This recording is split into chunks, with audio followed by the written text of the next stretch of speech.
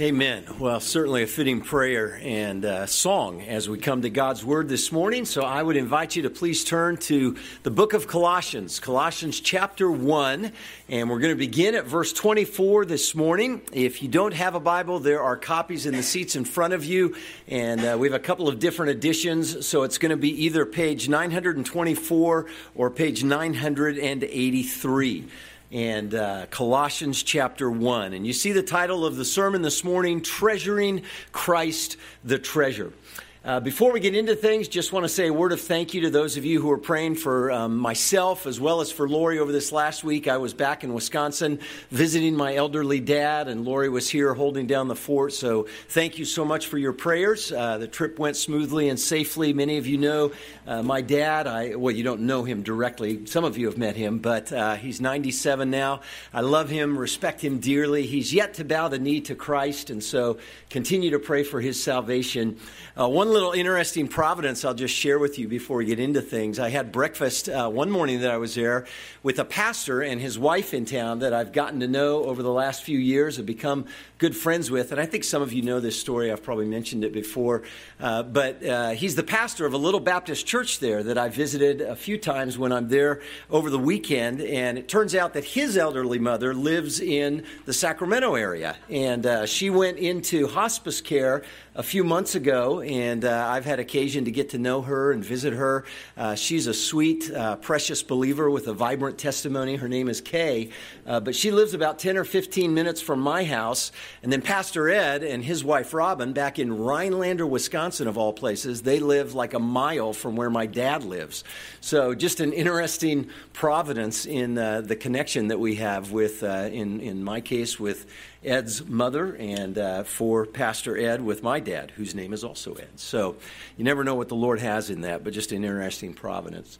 Well, we are in Colossians 1 this morning, and as we get into the text, just to remind us of kind of the flow of thought of Paul as this letter is unfolding, the section that we're going to look at this morning, beginning in verse 24, really encompasses the last part of Paul's introduction in the letter, which goes back to the very beginning of the letter, is where the introduction begins, and it goes through chapter 2, verse 5. And from chapter 2, verse 6 and following, that's really the main body of the letter. So everything that Paul has been doing in this opening section is really by way of introduction.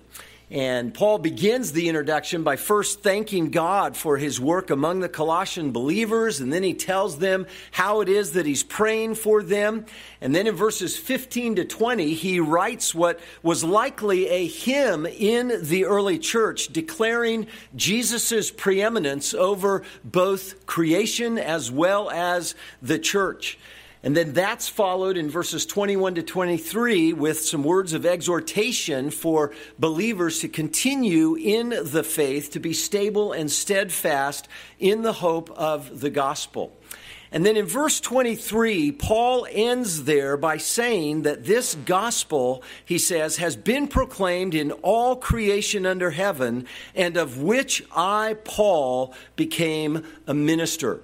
And those thoughts lead into what he elaborates on then in verse 24 through chapter 2, verse 5. So let me read this portion, then I'll lead us in a word of prayer, and then we'll try to get into it a bit to understand what Paul is saying here. So let's hear God's word in Colossians 1, beginning in verse 24. He says, "Now I rejoice in my sufferings for your sake, and in my flesh I'm filling up what is lacking in Christ's afflictions for the sake of his body, that is the church, of which I became a minister according to the stewardship from God that was given to me for you, to make the word of God fully known, the mystery hidden for ages and generations, but now revealed to his saints. To them God chose to make known how great among the Gentiles are the riches of the glory of this mystery, which is Christ in you, the hope of glory. Him we proclaim, warning everyone and teaching everyone with all wisdom, that we may present everyone mature in Christ. For this I toil, struggling with all his energy that he powerfully works within me. And then carrying into chapter 2, verse 1, "For I want you to know how great a struggle I have for you and for those at Laodicea and for all who have not seen me face to face, that their hearts may be encouraged, being knit together in love, to reach all the riches of full assurance of understanding and the knowledge of God's mystery, which is Christ, in whom are hidden all the treasures of wisdom and knowledge. I say this in order that no one may delude you with plausible arguments. For though I am absent in body, yet I am with you in spirit, rejoicing to see your good order and the firmness of your faith in Christ." And this is the word of the Lord. Let me lead us in prayer. Our Father, even as we have just sung, that is the prayer of all your people, that you would show us Christ. And we know that Jesus is the focus and he's the fullness of all that you have revealed in your word. And so we pray that you would open our eyes to behold your glory in him afresh. Please stir our hearts to know and to trust and to supremely treasure Christ. Father, please empower and enable me to faithfully proclaim Christ, even as you have made him known in the text that's before us now. And we trust that you will do this for your glory in Christ. Amen and amen. Well, let me ask a question as we get things moving this morning. It is this: what motivates you? What is it that motivates you and that keeps you going? Even thinking about today, what motivated you to get out of bed this morning and to do whatever was necessary to get yourself here today? Now, for those of you that are children among us here, still living with your parents, your motivations were kind of determined for you by your parents, weren't they? They had a role in telling you that they wanted you to get up and get moving and to come with them to be here. But for everybody else, something motivated you to get you going and to get you here this morning. And so what was it? What is it that motivates you? What motivated you even today? And I ask that question because what motivates us is so central and vital to everything in our lives. And for those of us who are Christians, we understand that there is much opposition that we face in striving to walk by faith in Christ. There is much opposition. There is much that can demotivate us, that can discourage us from trusting, treasuring, and obeying the Lord Jesus Christ. I mean, just think about all of the things. We face battles with our own indwelling sin. We face challenges and difficulties with other people, both other Christians as well as non-Christians. And we face many kinds of trials and many griefs, many hard and painful circumstances. And we also, of course, face the trouble that comes from living in an increasingly godless and hostile culture all around us. And of course, we face opposition from Satan himself and his relentless schemes to deceive and to defile and to distract us and to discourage us.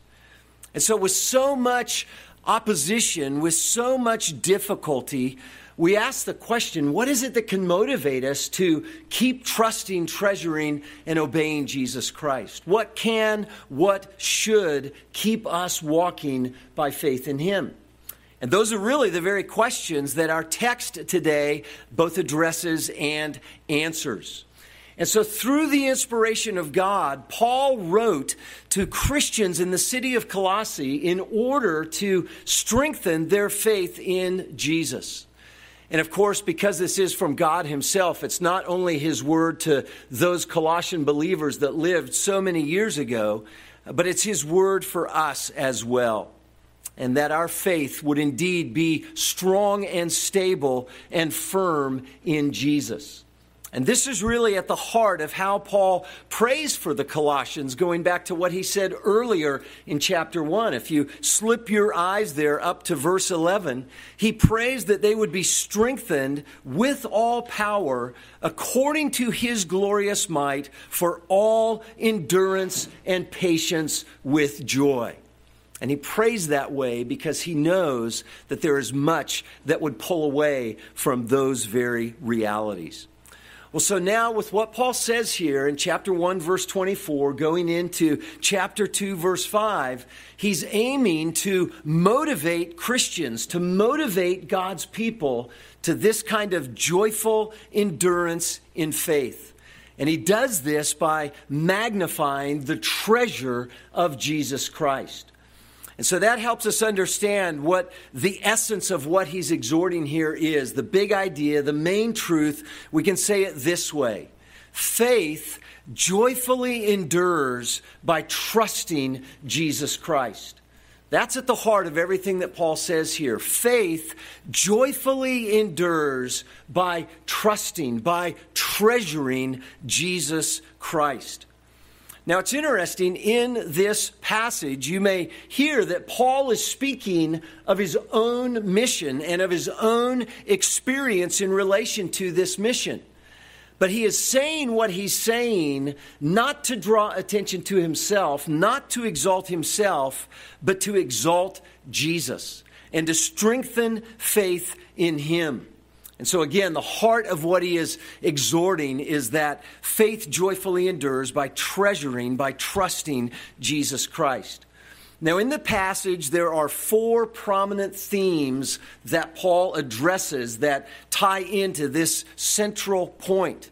And that's what we want to look at today. And let me just mention them, and then we'll examine them in a little more detail one by one. 4 themes related to his mission that help us understand why we should joyfully endure in treasuring Jesus. So here's the themes. First of all, he speaks about the suffering of his mission. The suffering of his mission. And then second, he speaks about the stewardship of his mission, the stewardship of his mission. And then third, he speaks about the power of his mission, the power of his mission. And then finally, the struggle of his mission, the struggle. So those are the 4 main themes that revolve around what he's saying here: the suffering, the stewardship, the power, and the struggle of his mission. Now, what I'm planning to do this morning is look at the first 3 of those themes, and then next week, Lord willing, we'll look at the 4th one in connection with what Paul goes on to say in verses 6 and 7 of chapter 2. So that's the focus this morning. We're going to look at these first 3 themes of Paul's suffering, stewardship, and the power of his mission. So first of all, it's right there at the beginning of verse 24. He speaks of the suffering of his mission. And he says, "Now I rejoice in my sufferings for your sake, and in my flesh I am filling up what is lacking in Christ's afflictions for the sake of his body, that is the church." Now, he doesn't go into a lot of detail about the nature of his sufferings. He does do that in other letters that he wrote. But his point here is to emphasize that he is rejoicing in his sufferings for the sake of these believers. And of course, he goes on to say some other things as well. Now, the book of Acts, which is a history of the birth and the growth of the early church, and it encompasses much of Paul's life and ministry, tells us much about the nature of the sufferings that Paul experienced. And in other letters that he wrote, he also outlines and details a lot about his sufferings. Probably the letter that contains the most descriptive things regarding his sufferings is 2 Corinthians. Let me just read you even what he says at the very beginning of that letter in 2 Corinthians 1, verses 8 and 9. He says this, he says, "We do not want you to be unaware, brothers, of the affliction that we experienced in Asia. For we were so utterly burdened beyond our strength that we despaired of life itself." He says, "Indeed, we felt that we had received the sentence of death, but that was to make us rely not on ourselves, but on God who raises the dead." And then at numerous other places throughout the letter, he speaks in detail about some of the things that he suffered and experienced and those who were co-workers with them. And we won't take time to look at that, but suffice to say it was overwhelming and more than any of us can imagine. Being robbed, being shipwrecked, being beaten, being thrown in prison. In fact, even as he's writing to the Colossian believers, he's in a Roman prison. But he suffered immensely. And so it's all the more remarkable that with genuineness of heart and wholeness of heart, he can say, I rejoice in my sufferings for your sake. He knows what it was to suffer, but rather than being discouraged, rather than complaining and grumbling, Paul's inclination, Paul's response was to rejoice. And then he says, as he makes that statement, he goes on to say, in my flesh, I am filling up what is lacking in Christ's afflictions. Now, this is a puzzling statement. It's probably the most debated statement in this entire letter in terms of exactly what it is Paul means and what it is that he's getting at when he says this. Because on the surface, we might think, well, was there something lacking or deficient in Christ's afflictions? In other words, was there something lacking or deficient in his atoning work on the cross? Is that what Paul is saying? And that somehow Paul's suffering is helping to fill out and finish out the suffering of Christ? Well, no, that is not at all what Paul is saying. Even though the phrase is much debated regarding exactly what it is he means, there is absolutely no lack of or deficiency in the atoning work of Jesus Christ. And Paul's been very emphatic about that already in this letter. In fact, if you just look at what he says in verses 20 through 22, he implicitly is speaking about the absolute, rock-solid sufficiency of Christ's atoning work. So he says in verse 20, and through him to reconcile to himself all things, whether on earth or in heaven, making peace by the blood of his cross. He goes on to say, verse 21, you who once were alienated and hostile in mind, doing evil deeds, he has now reconciled you in his body of flesh by his death. Again, he's implicitly implying the absolute sufficiency of the atoning sacrifice of the Lord Jesus Christ.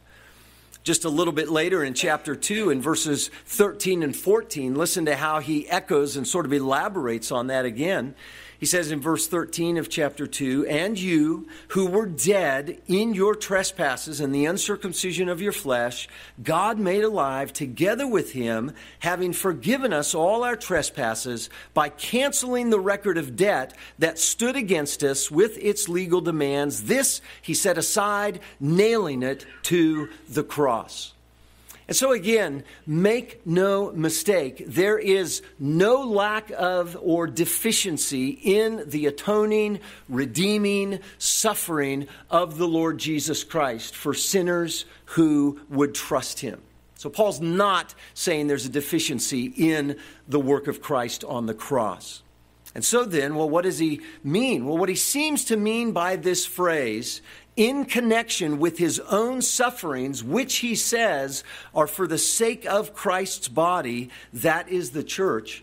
What he seems to be referring to are the inevitable, God-ordained afflictions that Christ will continue to suffer from his enemies until he returns again.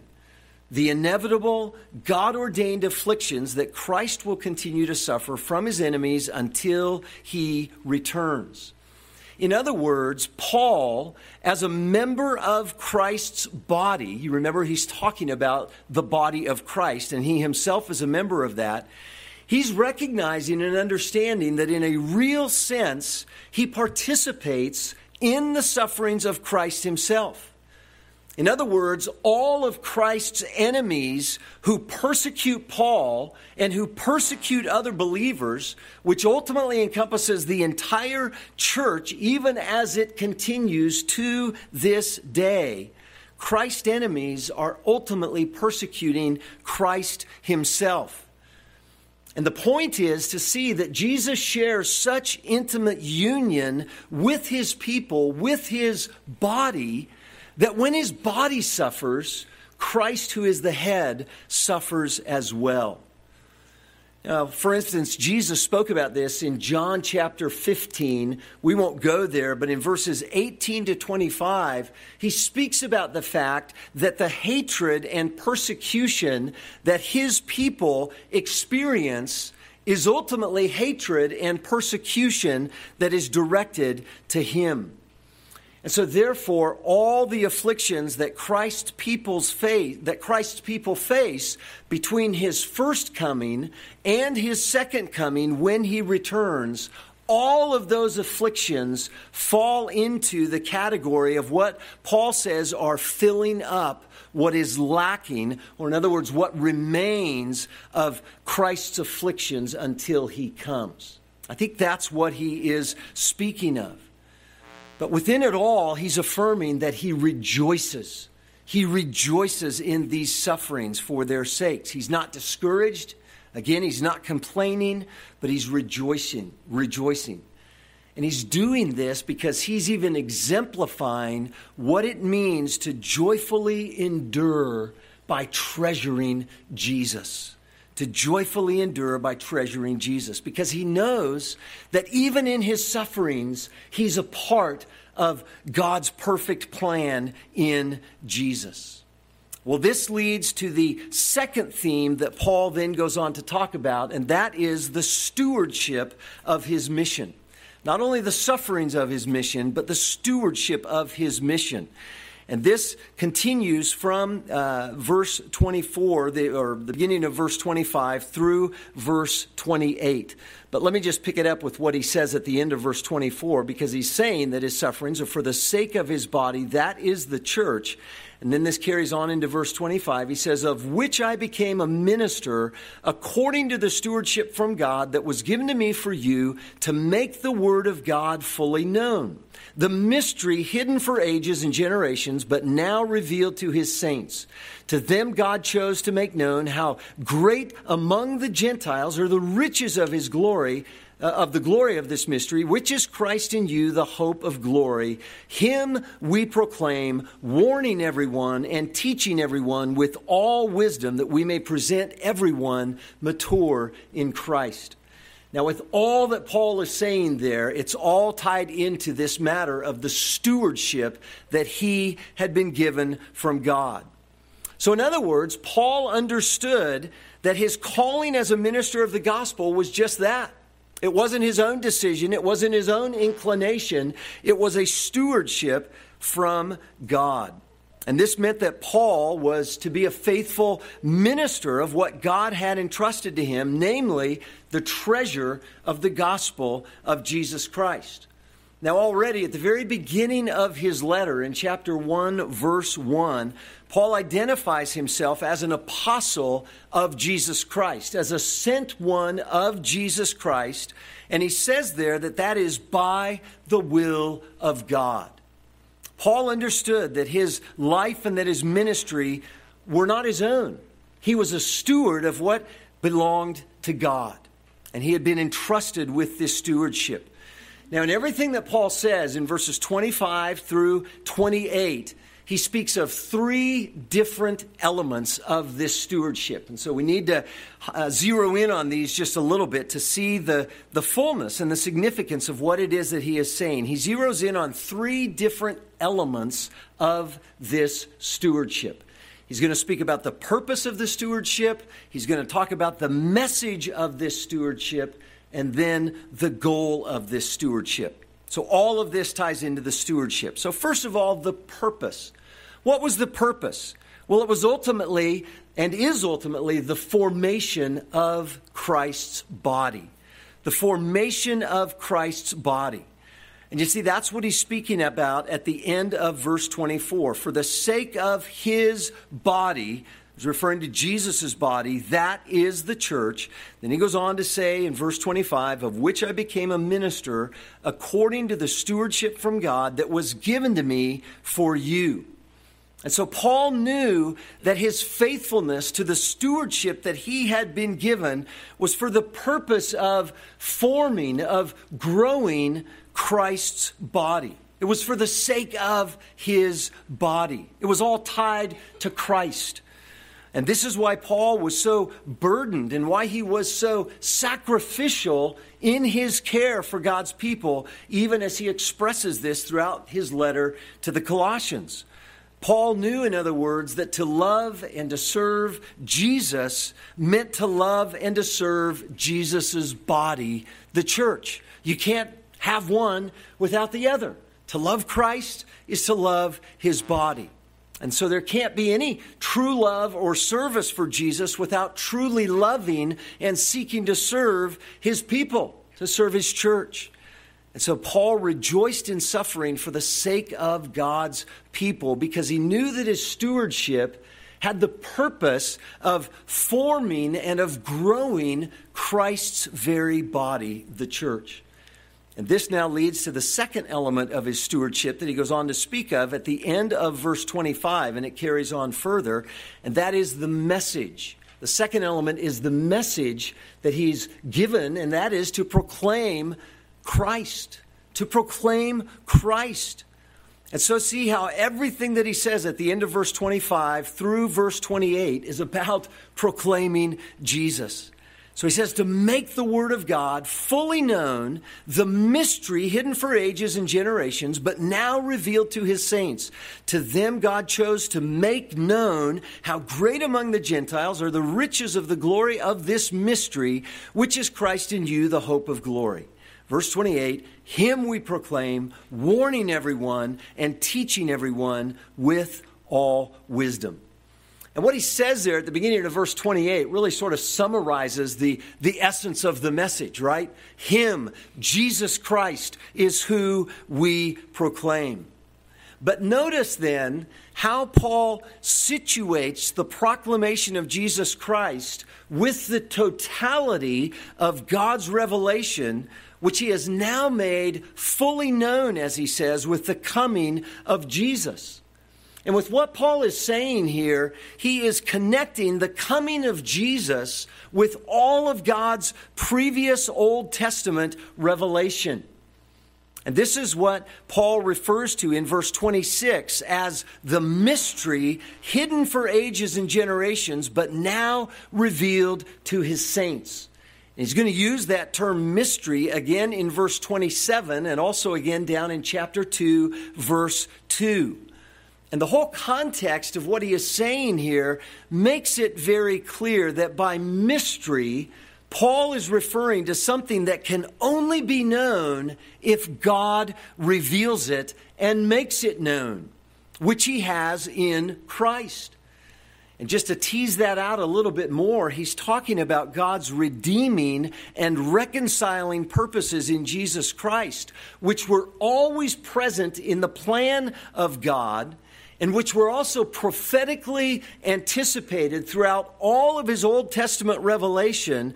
But now, in the coming of Christ, it's all become actualized. It's a historical reality that has now been revealed and been displayed in Jesus Christ. In other words, God's glorious mystery, he's now fully revealed. He's now fully made known in Jesus. And of course, Paul is declaring here that Jesus Christ is made known not only for the Jews, but for the Gentiles as well. And meaning for everyone and anyone who would receive Christ. Well, then Paul specifies at the end of verse 27, he says that the riches of the glory of this mystery is Christ in you, the hope of glory. And what Paul is talking about here is the riches of the glory of what it means to have union with Christ. Christ in you. Christ dwelling in all of his people by faith. And again, all of his people with no distinction between Jew and Gentile. Anyone who receives him by faith, Christ dwells in. And this union with Christ is what Paul calls the hope of glory. And by this, Paul is talking about the certain and assured expectation of final eternal glory with God in heaven.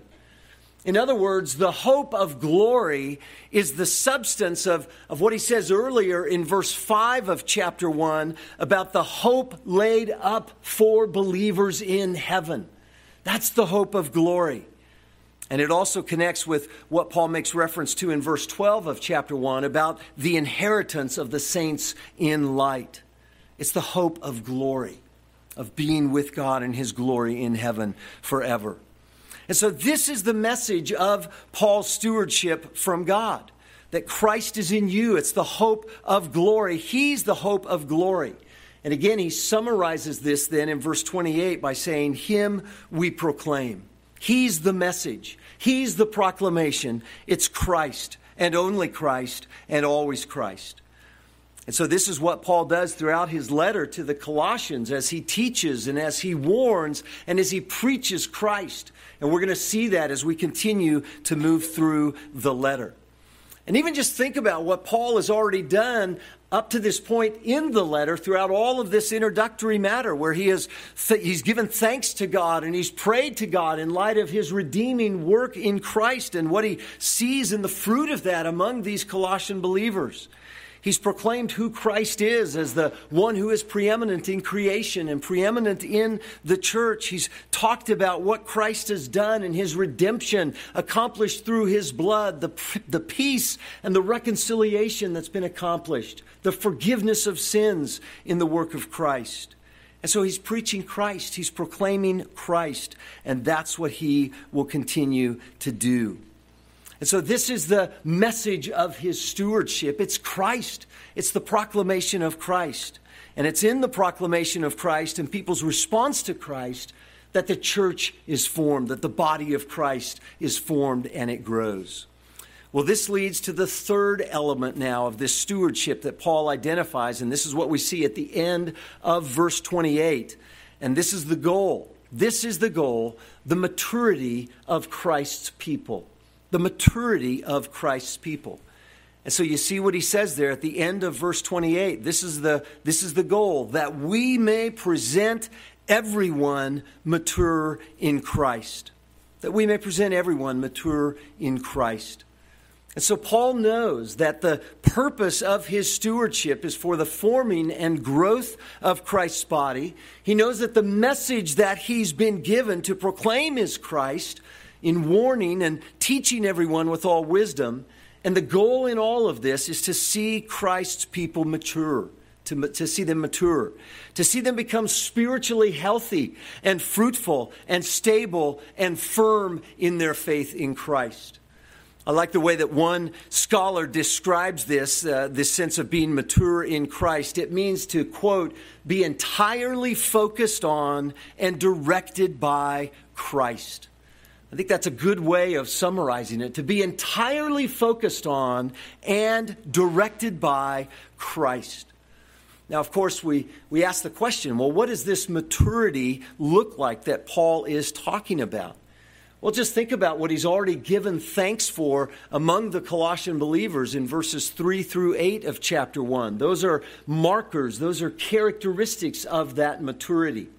And then in verses 9 to 14 of chapter 1, as he goes on to talk about what he's continuing to pray for the believers, those are indeed markers, characteristics of the maturity as well. Really, everything that he's going to go on to say in the letter has to do with markers of maturity. And I think in the most immediate context, if you look at what he says there in verse 29 of chapter 1, down through verse 5, he's talking about the kind of maturity that he's burdened to see God bring about. And again, we're going to look at that passage in more details, but this is what he longs for. This is what he toils for. This is what he struggles for, that God's people would be encouraged, that their hearts would be knit together in love to reach all the riches of full assurance and of understanding and the knowledge of God's mystery, which is Christ, in whom are hidden all the treasures of wisdom and knowledge.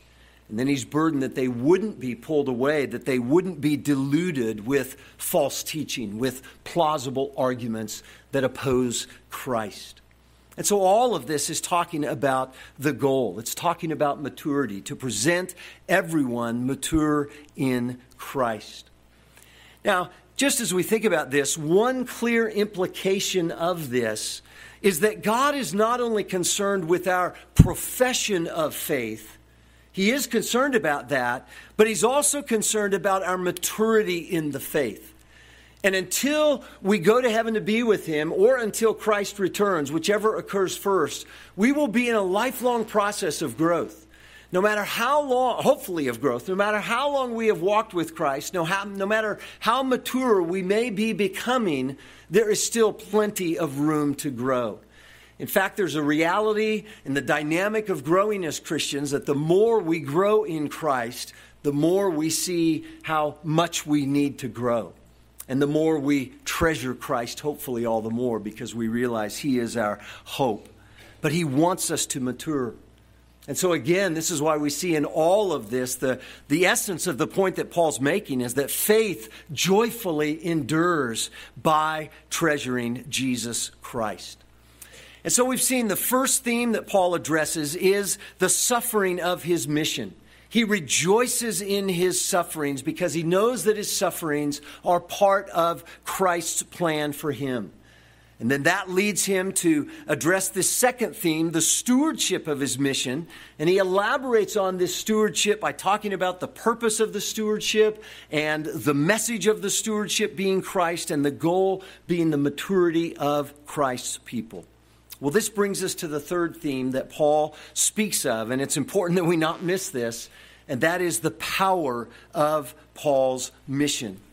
And so he's quick to say in verse 29, this is where he speaks of this. He says, "For this I toil, struggling with all his energy that he powerfully works within me." Now, as Paul does in so many other places, in a lot of his letters, he speaks both of his rigorous, relentless, hardworking, struggling toil, but he's quick to acknowledge it's the power of Christ. It's the energy of Christ working within him. And even again, just thinking about the nature of the kinds of things that Paul suffered, the things that he was subjected to physically, emotionally, spiritually, relationally, and on down the line. And all that he suffered, and yet he persevered joyfully. He joyfully endured.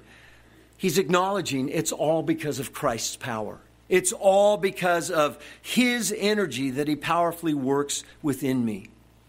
And it's intriguing, too, that as we hear Paul speaking here, as we hear him say in so many other places, probably one of the most rich places, as I've already alluded to, is in his letter to the Corinthians, the second letter to the Corinthians that we have in Scripture, that he acknowledges his weaknesses. He acknowledges his frailty. He acknowledges his vulnerability. He acknowledges his spiritual impotency and his total dependency upon Christ. And see, the reason he could increasingly experience even joy in his sufferings because of Christ empowering him, enabling him, helping him. He knew and he joyfully endured because of the complete sufficiency of Jesus Christ, who was Paul's ongoing power and ongoing provision. And there's an implicit sense in which Paul is saying this in order to spur on the motivation of God's people to likewise joyfully endure by trusting, by treasuring Jesus Christ in all of his glory and in all of his sufficiency. And it's very interesting as we see in the life of Paul, and we see spoken of in many other places in Scripture, and many of us can testify of this reality in our own lives, that in the wisdom and love of God, the very sufferings that he ordains for us become the means by which he draws us into a deeper dependency upon him and a greater likeness to him.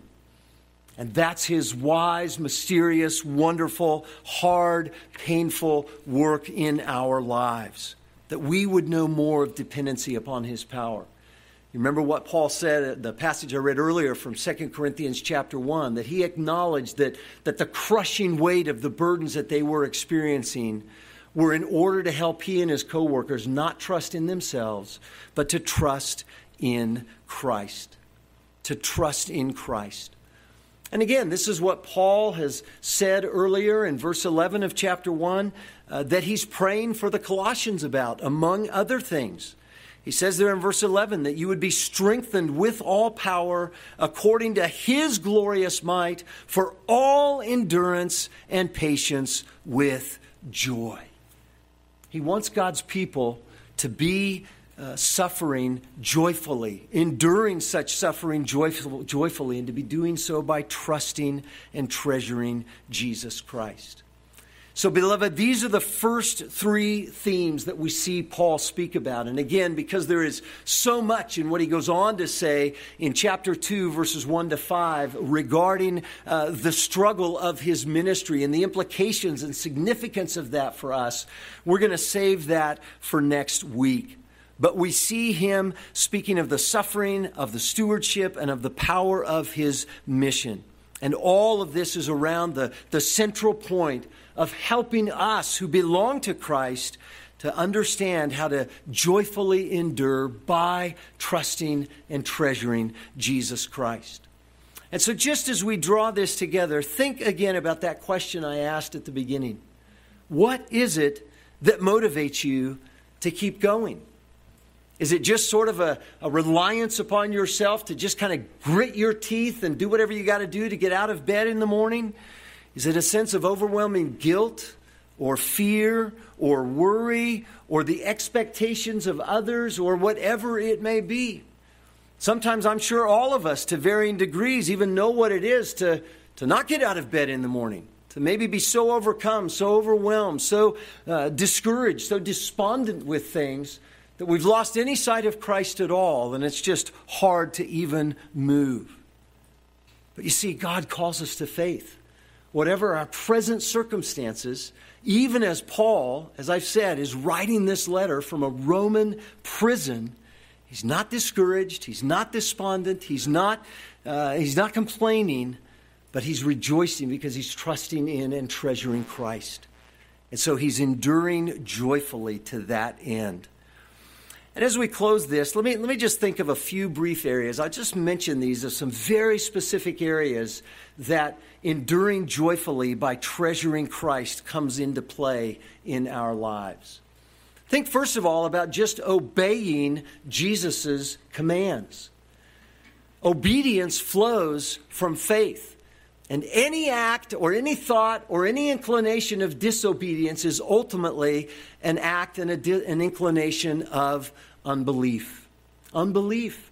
Jesus said in John 14, verse 21, whoever has my commands and obeys them, he is the one who loves me. He who loves me, he says, will be loved by my Father, and I too will love him and show myself to him. Our obedience is connected with our faith and our enduring joyfully by trusting, by treasuring Jesus. Another area this comes into play, these all very much relate, has to do with fighting sin. Has to do with fighting sin. In Romans chapter 7, near the end of the chapter, verses 14 to 25, we won't go there, but Paul talks about his own fight with sin. And I'm persuaded very strongly that he's talking about his experience there as a Christian and the battle that he faces between the indwelling spirit within him as well as his own indwelling sin. And at one point he just cries out, "What a wretched man that I am. I want to do good, but I don't do good, and I end up doing the very bad that I don't want to do. I'm just wretched." He says, "Who can free me from this?" What's the answer? Thanks be to God. In Christ Jesus our Lord is what he declares in verse 25. It's in Christ, it's through Christ that we fight sin. This also applies to how we face trials, of course. How we face trials. God wants us to constantly look to Christ and to endure joyfully by treasuring him, looking to him, trusting him, praying to God through him, and seeking him. That's why, as Peter would say in 1 Peter chapter 1, we can be joyful in the midst of our trials if we're looking to Christ and if we're looking to him. This certainly also applies to the area of bearing witness for Christ. We need boldness. We need courage. We need wisdom in proclaiming him to those who don't know him. Paul talks about this in chapter 4 of Colossians, verses 2 through 6. And he solicits prayer, both encouraging the Colossians to be praying for themselves and others, and he's asking for prayer for himself to be bold and faithful in bearing witness of Christ. So you see, in all of these areas, it always comes back to, are we motivated by trusting and treasuring Jesus Christ? That's the message that he wants us to hear. That's the message that he has for us. To know Christ as such a Savior who is faithful to support and sustain us, whatever he ordains, and that we would joyfully endure by trusting and by treasuring him, and coming alongside of one another to helping each other do that as well. Let me lead us in prayer. Oh God, we thank you for your word. We thank you for the Lord Jesus Christ, and we thank you that he is the treasure of all treasures. And Lord, we need your help, not only to hear these things, but to really see your glory and your splendor and your majesty in Christ. Again, even as we sang earlier, that you would continually show us him and help us to lay hold of him by faith. And for every single one of us, whatever our present circumstances are, that we would be seeking and be empowered by you to joyfully endure and to treasure and to trust Jesus all the more. Father, forgive us and cleanse us for ways in which we've not done that. And we thank you that you are gracious and merciful, and that you continually call us to know your mercies in Christ and to continue to press on and to walk in the things that you've called us to. We thank you for the time you've given us to share this morning, and may our resolve in trusting Christ and treasuring him alone be that much fuller in his name. Amen and amen.